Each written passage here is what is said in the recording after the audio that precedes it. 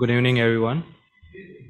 I thank the Lord for again giving this privilege to stand before you all today. And I thank Him that He has helped us to gather in person and also folks online who are gathered to meditate and hear from the Word that He has put before us today. So let's start with a word of prayer. Lovely Heavenly Father, Creator of the universe and the Almighty and Sovereign Lord. Lord, we thank you that you sent down your one and only Son for us, our Lord Jesus Christ, who took upon himself a form of a slave and he laid down his life for us, and he has given us a new life in his resurrection. And in that promise, Lord, you have gathered us and you have united us in your body, in the body of your Son, Lord Jesus. As a church, I thank you and praise you. I thank you and praise you that you give us this opportunity that we can look and meditate and study from your word and hear your voice and only your voice to know and discern what the Spirit wants to talk to us and help us to improve on that, Lord. Lord, help us to apply what the Spirit says and talks and help us to change our lives and help us to live accordingly. Lord, I ask for your presence and for your to bind all the distractions from the devil, and may we totally be focused on your word and on you, Lord. And I submit the rest of the time in your hands. In Jesus' precious name I pray. Amen. So we know that we are meditating from the letter of Galatians, and we are now on the main body of the epistle, which is the chapter 3. So till now, we saw in chapter 1 and 2, and I want to briefly summarize or briefly point out a few things, 4 things in particular, to keep in mind before we turn to chapter 3. The first thing is there is a group of false teachers that are preaching a false gospel. These false teachers are called, or probably we can say, call them Judaizers. They are preaching a false gospel in different churches in Galatia. The second thing is these false teachers are discrediting the apostleship of Paul, and they are calling that Paul's apostleship as a second-hand apostle. The third thing is that Paul establishes his apostleship as being directly given from the Lord Jesus Christ and not a second-hand apostle, and that the gospel that he preached was an authentic and the gospel which was the same gospel which the apostles from Jerusalem were preaching. The fourth thing is that Paul's defense of the gospel and his apostleship is so serious that it shows the seriousness of the threats that the false teachers are laying among the churches in Galatia. So these are the 4 things that we can keep in mind. There are false teachers, Judaizers. They are discrediting Paul's apostleship and the gospel. As second hand, Paul establishes his apostleship directly from Christ, and the gospel is the same as that being preached by the Jerusalem apostles. And that the defense that Paul is placing for the gospel and his apostleship shows that how serious the threat is from this false teachers and through this false gospel. And in this defense, he is moving on to the main body of the whole letter and giving different illustration, starting the illustration from the life of the Galatians themselves, and moving on, he then gives illustrations from the scripture to prove that the gospel that he preached at the beginning and the gospel that they received at the beginning was the one and only true gospel.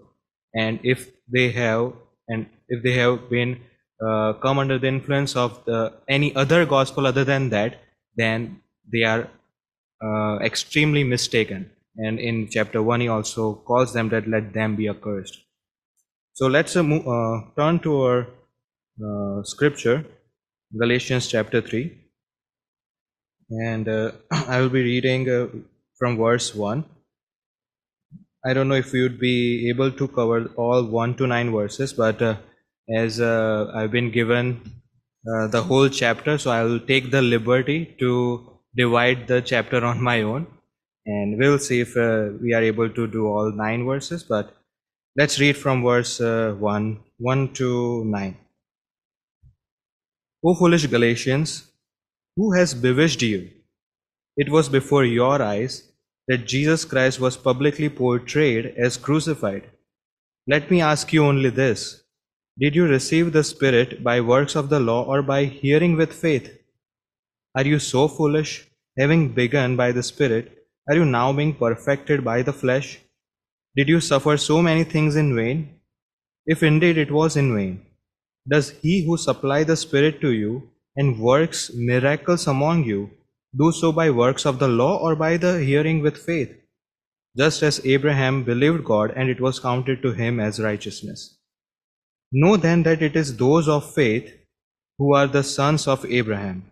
And the scripture, foreseeing that God would justify the Gentiles by faith, preached the gospel beforehand to Abraham, saying, in you shall all the nations be blessed.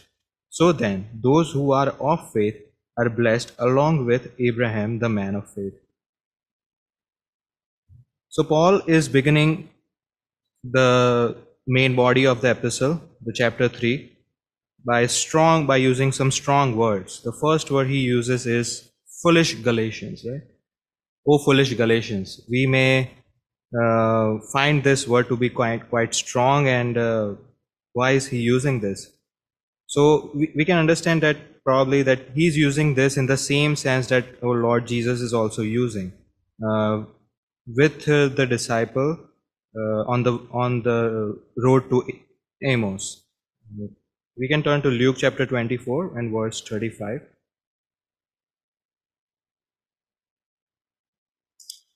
Luke chapter 24 and verse 35.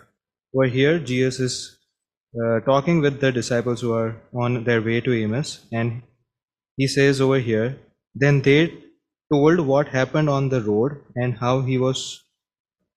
And he said to them, O foolish ones and slow of heart to believe all that the prophets have spoken. So over here we see in verse 25 of chapter 24 of Luke that our Lord Jesus is also calling the disciples, O foolish ones. Why? Because the disciples were not able to understand the resurrection of the Lord Jesus. So he's also using this strong term as O foolish ones. And we see the usage in the same sense that Paul is using, so that we can understand that the foolishness that Paul is implying over here would mean that he is asking them that are you without knowledge? Are you so ignorant? Are you lacking spiritual perception that you are behaving in this way? And are you lacking sanctified understanding? So that's the idea of using this word. The second word that he uses is who has bewitched you. If we look this word bewitched, I think we can know that bewitched is a word which is used in relation with casting of magical spells or being controlled by demonic powers through spells, right? So he's using this really unique word over here. And we see that in the entire of New Testament, there is only one occurrence of this word, and this is over here, like in the Greek New Testament. And even Paul is going out of his usual vocabulary, Greek vocabulary, to describe the situation of the churches of Galatia over here. That he is telling them that who has bewitched you? He is inclining to mean that who is charming you, that you are being drawn into a misleading way, who is influencing you with lies and false promises and deception, that you are behaving as if the demons are controlling you, that they have casted a magic spell on you, that you are mistaken so extremely that you are forsaking the gospel that was preached to you at the beginning. So he starts this main body with these two strong words: "O foolish Galatians, and who has bewitched you?" And then he starts by giving them three contrasting views based on the actions of Galatians. The first is that the actions of the Galatians contrast the work of Christ on the cross. He says, "It was before your eyes that Jesus was publicly portrayed as crucified." So he's saying that the gospel that was preached to you at the beginning, it was preached to you with such an intensity and with such a power that you saw the crucifixion, that in a way you realized the crucifixion of the Lord Jesus Christ. You saw that only through the crucifixion of Lord Jesus Christ you would be justified. And you knew that you were so lost and you were so mistaken and you were living a life of sin, that none of your good actions, none of your following the law would be able to justify that. It was only through the sacrifice of the Lord Jesus Christ. So he is trying to say that the sacrifice of Lord Jesus on the cross was a complete and totally sufficient sacrifice. You saw him portrayed as crucified, but now your actions seem to be otherwise. Now your actions say that you are just have forgotten that, you have forsaken that, and now being captivated or being controlled by the false gospel. So the first thing he is saying, that your actions prove, or actions say that your that you are contradicting the work of Lord Jesus on the cross. Moving on, he's saying that the second thing is you are contradicting the work of the Spirit in your lives. Let me ask you only this: did you receive the Spirit by the works of the law, or by hearing with faith? Are you so foolish, having begun by the Spirit, are you now being perfected by the flesh? So he's saying that, he's asking some rhetorical questions over here. That did you receive the Spirit by works of the law, or by hearing with the faith? The answer is absolutely by the works, not by the works of the law, but by hearing with faith. And they also know that when they put their faith in Christ Jesus, and when they saw him or being portrayed as crucified, they completely believed that that they would never be justified or be in a right standing with God through their own works. And they received the Spirit when they believed in the Lord Jesus Christ. And we know what Paul also says in Galatians chapter 2 verse 20, that I have been crucified with Christ. It is no longer I who live, but Christ who lives in me. And the life I now live in the flesh, I live by faith in the Son of God.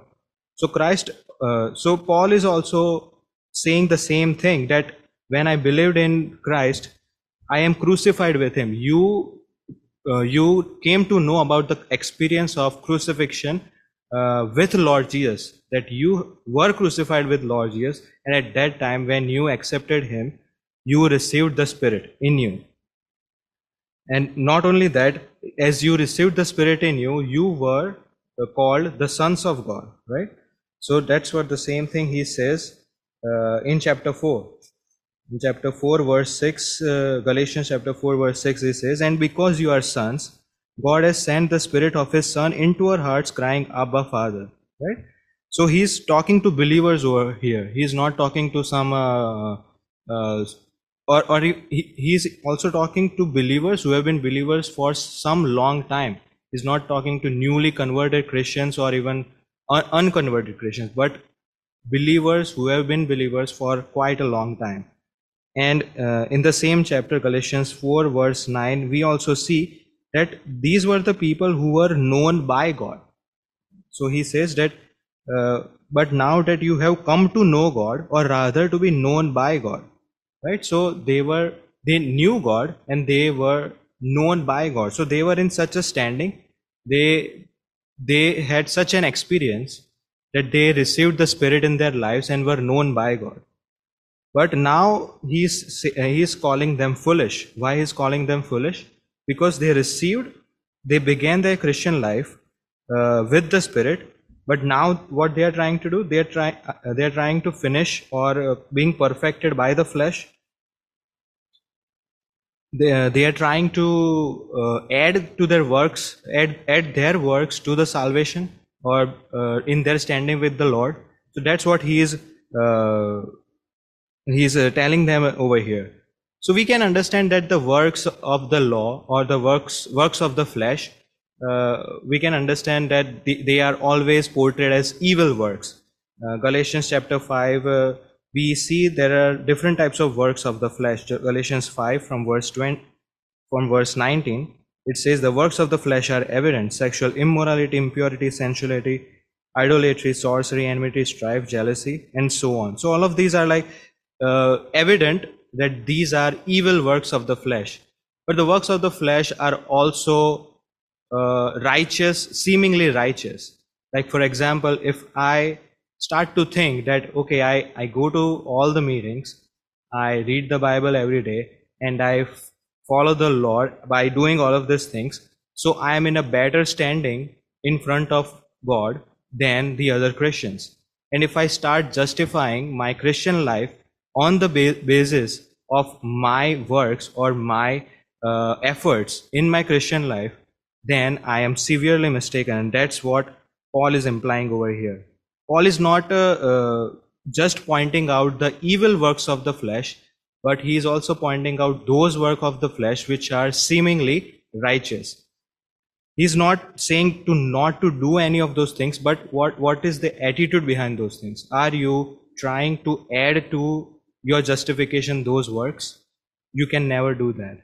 And that's why he is very serious about this, and that's why he's also calling them that if you are in this gospel, if you're trying to add circumcision, if you're trying to add following the rituals, the dietary laws that were given in the Old Testament, or if we can, for our case, we can add that if we are trying to add going to the church, or going to different meetings and being in fellowship, and considering that those things as being in a better position with God, then we are severely mistaken. We can only be right with God only through the work of the Lord Jesus and our faith in it. And that's why he is saying that you received the faith, you received the Spirit, not by the works of the law, not by following the law, but by faith. And why are you trying to end your Christian life, or are you trying to be perfected by the works of the flesh, by being influenced by all of this false teaching, by the false Judaizers? And that's why he is in a sense rebuking them. And so over here we see that the actions of the Galatians are contradicting the work of the Spirit. And at the end, in verse 5, he says, does he who supply the Spirit to you and works miracles among you, do so by works of the law or by hearing with faith? So he transitions first from the work of Lord Jesus Christ, then the work of the Spirit, and now he moves on to the work of the Father. He says, does he who supplies? So who supplies the Spirit? We just read in Galatians 4 verse 6. And because you are sons, God has sent the Spirit of His Son into our hearts. Right? It is God, the Father, who supplies the Spirit. So now he is saying that you are now contradicting the work of the Father in your lives, because He supplied the Spirit to you. He not only supplies the Spirit, but also works miracles in your lives. So does He do by work of the law? Did He do because you followed the commandments, because you follow the rituals or circumcision, or because you knew that you are lost and you would never be justified unless you believed in the Lord Jesus Christ? Was it by hearing with faith, or was it by following the law? And what was the first act of miracle that He did in your life? It is right over there. In verse 6, he says, by giving an example, just as Abraham believed God and it was counted to him as righteousness. Right? So the first work of miracle that the Father does in their lives is terming them or calling them as righteous, calling them as justified. How? by the faith of the Galatians in the work of the Lord Jesus. And because of that, they were supplied with the Spirit. So he's making them to remind that all of these things happened in your life. You experienced the working of the Lord Jesus Christ. You experienced the working of the Spirit in your life, that through faith you received, not by work. And not only that through Spirit you lived, but now you are forsaking that Spirit. Now you are be getting involved in following the law, and trying to be justified by following the law. And now you are also contradicting the work of the Father in your life by following again this law, who has supplied you the Spirit. So these are the three main points that Paul is emphasizing, which the Galatians through their actions are contrasting. And then he moves on to the example from verse 6 to 9, that only those who have faith or those who believe are counted as righteous, right? And not only that, but those who are of faith are called the sons of Abraham. Now he is saying that the sons of Abraham are not just based on the physical descent. They are not called offspring of Abraham just on the base because they have the blood of the Jews or the blood of Abraham. It is not that. It has become on the basis of faith. Our Lord Jesus says in John, we won't be turning, in John chapter 8 verse 39, that when the Jews were talking to him, he says to them that you are not of your father Abraham because you are not doing the works of Abraham. And what did Abraham do? He trusted the Lord, he believed God, and it was counted to him as righteousness. And second, he obeyed the Lord, right? We can quickly read that promise in Genesis chapter 15. In Genesis chapter 15, from verse 1. After these things, the word of the Lord came to Abram in a vision. Fear not, Abram, I am your shield, your reward shall be very great. But Abram said, O Lord God, what will you give me? For I continue childless, and the heir of my house is Eliezer of Damascus. And Abram said, Behold, you have given me no offspring, and a member of my household will be my heir. And behold, the word of the Lord came to him, This man shall not be your heir, your very own son shall be your heir. And he brought him outside and said, Look toward heaven and number the stars. If you are able to number them, then he said to him, So shall your offspring be. And he believed the Lord, and he counted to him as righteousness.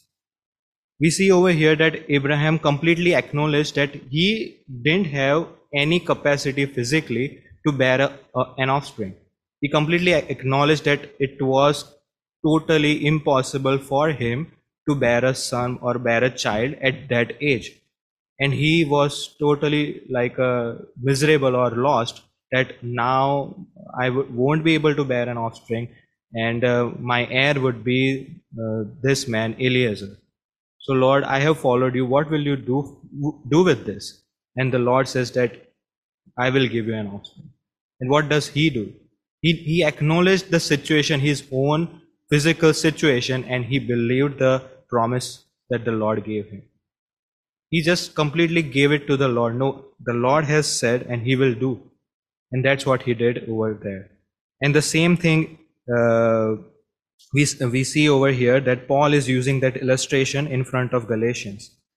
That know then that it is those of faith who are the sons of Abraham. Similarly, just as Abraham acknowledged that it is not through his own strength or through his own physical ability, but by the Spirit of the Lord, he would be able to bear a son or an offspring. In the same way, it is not through your own works or by own strength, but only through your faith you would be able to be justified. And that's what he is saying, that it is those of faith who are the sons of Abraham. And those who keep the faith or believe in God, like Abraham did, acknowledging their own condition and believing that God is able to do that. That those people who do that, those who are of faith, now they are called the sons of Abraham. It is not of the physical descent.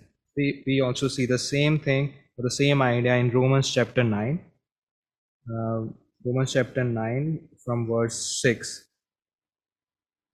or verse 7. And not all are children of Abraham because they are his offspring, but through Isaac shall your offspring be named. Right? So he said, not all the children of Abraham, not all are children of Abraham because they are his offspring. It is not now on the base of a genealogy or physical descent who are called as the sons of Abraham, but regardless of if they are from any kind of ethnicity, they are called now the sons of Abraham. We see Galatians chapter 3 and verse 27. For as many of you as were baptized into Christ have put on Christ. There is neither Jew nor Greek, there is neither slave nor free, there is no male and female, for you are all one in Christ Jesus. And if you are Christ, then you are Abraham's offspring, heirs according to the promise. Right? So if you are in Christ Jesus, so if you have believed in Christ Jesus, so regardless of your physical descent, regardless if you are a Jew or a Greek or a slave or a free or whatever ethnicity you are from, you will be called a son of Abraham. Why? Because you have believed in Lord Jesus Christ. And why you are called son of Abraham? Because you believed the same faith that Abraham had in the promise that the Lord the Father gave to him in Genesis chapter 15. And moving on in verse 8 and 9, he is now saying that those of faith are also blessed with Abraham along with him, right? So over here he is mentioning again and giving an illustration from Old Testament, from Genesis, that in you shall all the nations be blessed. So this is also another illustration from Genesis chapter 17, 4 and 5, and also in Genesis 18, 18, where the Lord promises that in you shall all the nations be blessed. So that's the same idea he is using over here to justify or to prove his point that those of faith are blessed along with Abraham, who was a man of faith. Now, what is this type of blessing? So the first the first blessing that they receive is the justification, counted as righteous, legally justified in front of the Father. And the second blessing that they receive is mentioned in verse 14, that they receive the Spirit of the Lord Jesus Christ through faith. So this becomes possible through faith when they believe in the Lord Jesus Christ. So this is what Paul begins to explain or in defense of the gospel that he preached at the beginning to the churches in Galatia. So this is the main body of the whole episode, or the main content. And then in the rest of the chapter, till the end of probably chapter 4, he is giving different illustrations from the Old Testament to defend the same thing, to defend the gospel that he had preached, the one and only true gospel. So as we come to an end, we can ask ourselves, what type of gospel do we believe? Are we trying to add our works of righteousness to be in a right standing with the Lord? We can easily identify and figure out the works of the flesh which are evil, and we can probably by Lord's grace we may also refrain from doing those evil works of the flesh. But what about those seemingly looking righteous works of the flesh? So those are the works of the flesh which Paul is putting forward over here. It is those works of the flesh which so easily we get trapped into believing that through them I would be in a better standing with God. The Lord would love me more than the other believers because I do this and these things. So are we having such type of mentality? We may not be following the Old Testament laws and rituals like the Galatians were, but we may fall into this trap of overly justifying ourselves and overly magnifying ourselves in a way, and we may fall into the same kind of trap that the Pharisees were into. They were only trying to put forth their works and their efforts in front of the Lord. So are we in that same boat? We can ask that. Are we bewitched? Which is a really strong word, right? We can also ask, when I was studying this, I was also wondering, can believers be bewitched? Can believers be possessed or being charmed by magic spells, or probably be influenced by some demons? We know that the believers who have been given new life and new spirit, still they can sin, right? It's not that they would never sin, but they can still sin if they do not continuously apply the work of the spirit in their lives, and if they allow the work of the flesh in their lives, or do not resist the devil, they will sin. In the same way, if we do not apply the work of the Spirit, if we do not discern through the Spirit what is right and what is wrong, then we can also fall into the same bewitchment that the Galatians fall. Right? We can be influenced by the demons, by the working of demons. Right? In chapter 4 and verse 9, he says, or rather, you have been known by God. How can you turn back to the weak and worthless elementary principles of the world? Right? So what are these elementary principles he is talking about? So these elementary principles, we can know that these are the powers of darkness, or the powers of like the evil darkness in the spiritual realm. He is using that again in verse 3, that you were enslaved to the elementary principles of the world, or in some translation it is elemental spirits, which is the powers of the demons, right?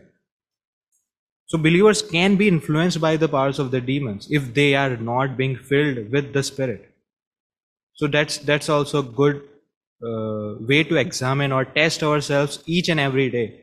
Am I being filled with the Spirit?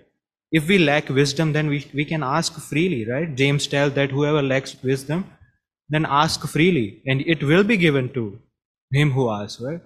So let us ask freely of the wisdom of discernment from the Spirit, and test ourselves each and every day, that am I being fallen into the trap of bewitchment? I am being influenced by the demons into believing other gospel. It may not look like exactly what Galatians are falling into. It may be in some other form. So we can ask those things, and at the end uh, we can ask that, am I of the faith? Like this, like what Paul is mentioning over here, that those who are of faith, we can test ourselves whether we are of faith or not. And we are of, by the term we are of faith, it doesn't mean that there is a date that when I started to like become a follower of Christ, or I prayed, there is a date that when I prayed and I became a Christian. It is not a date that makes me a man of faith, but it is my continual filling of faith in Christ. It is my continual filling of the Spirit in Christ. Am I continually being filled with the Spirit? Am I continually living a life of faith? If that is not visible, and if it is not visible properly, like it is not evident, then it is very doubtful that am I a Christian at all or not.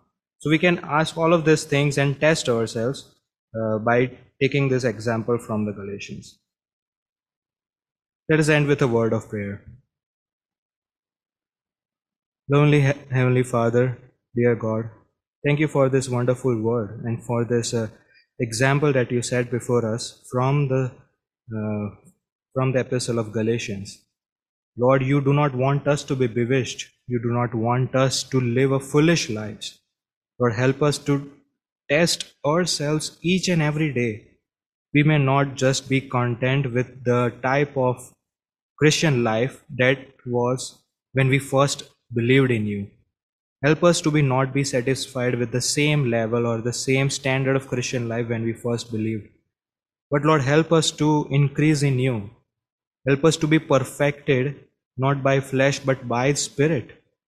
Lord, perfect us. Lord, you have told that you will finish what you have started until the day of Jesus Christ. Lord, help us to trust those promises that you have given us. And Lord, perfect us in you. And Lord, use us for your glory. Lord, help us so that we may never depend on our own good works. They are necessary and they are proof that we are saved, but help us not to rely on them, but always trust you and trust the work of the Lord Jesus Christ on the cross and in our lives, and be justified. Lord, help us and remember these things and help us to live in that examination each and every day. Bless this word, and I submit this in your hands. In Jesus' precious name, amen.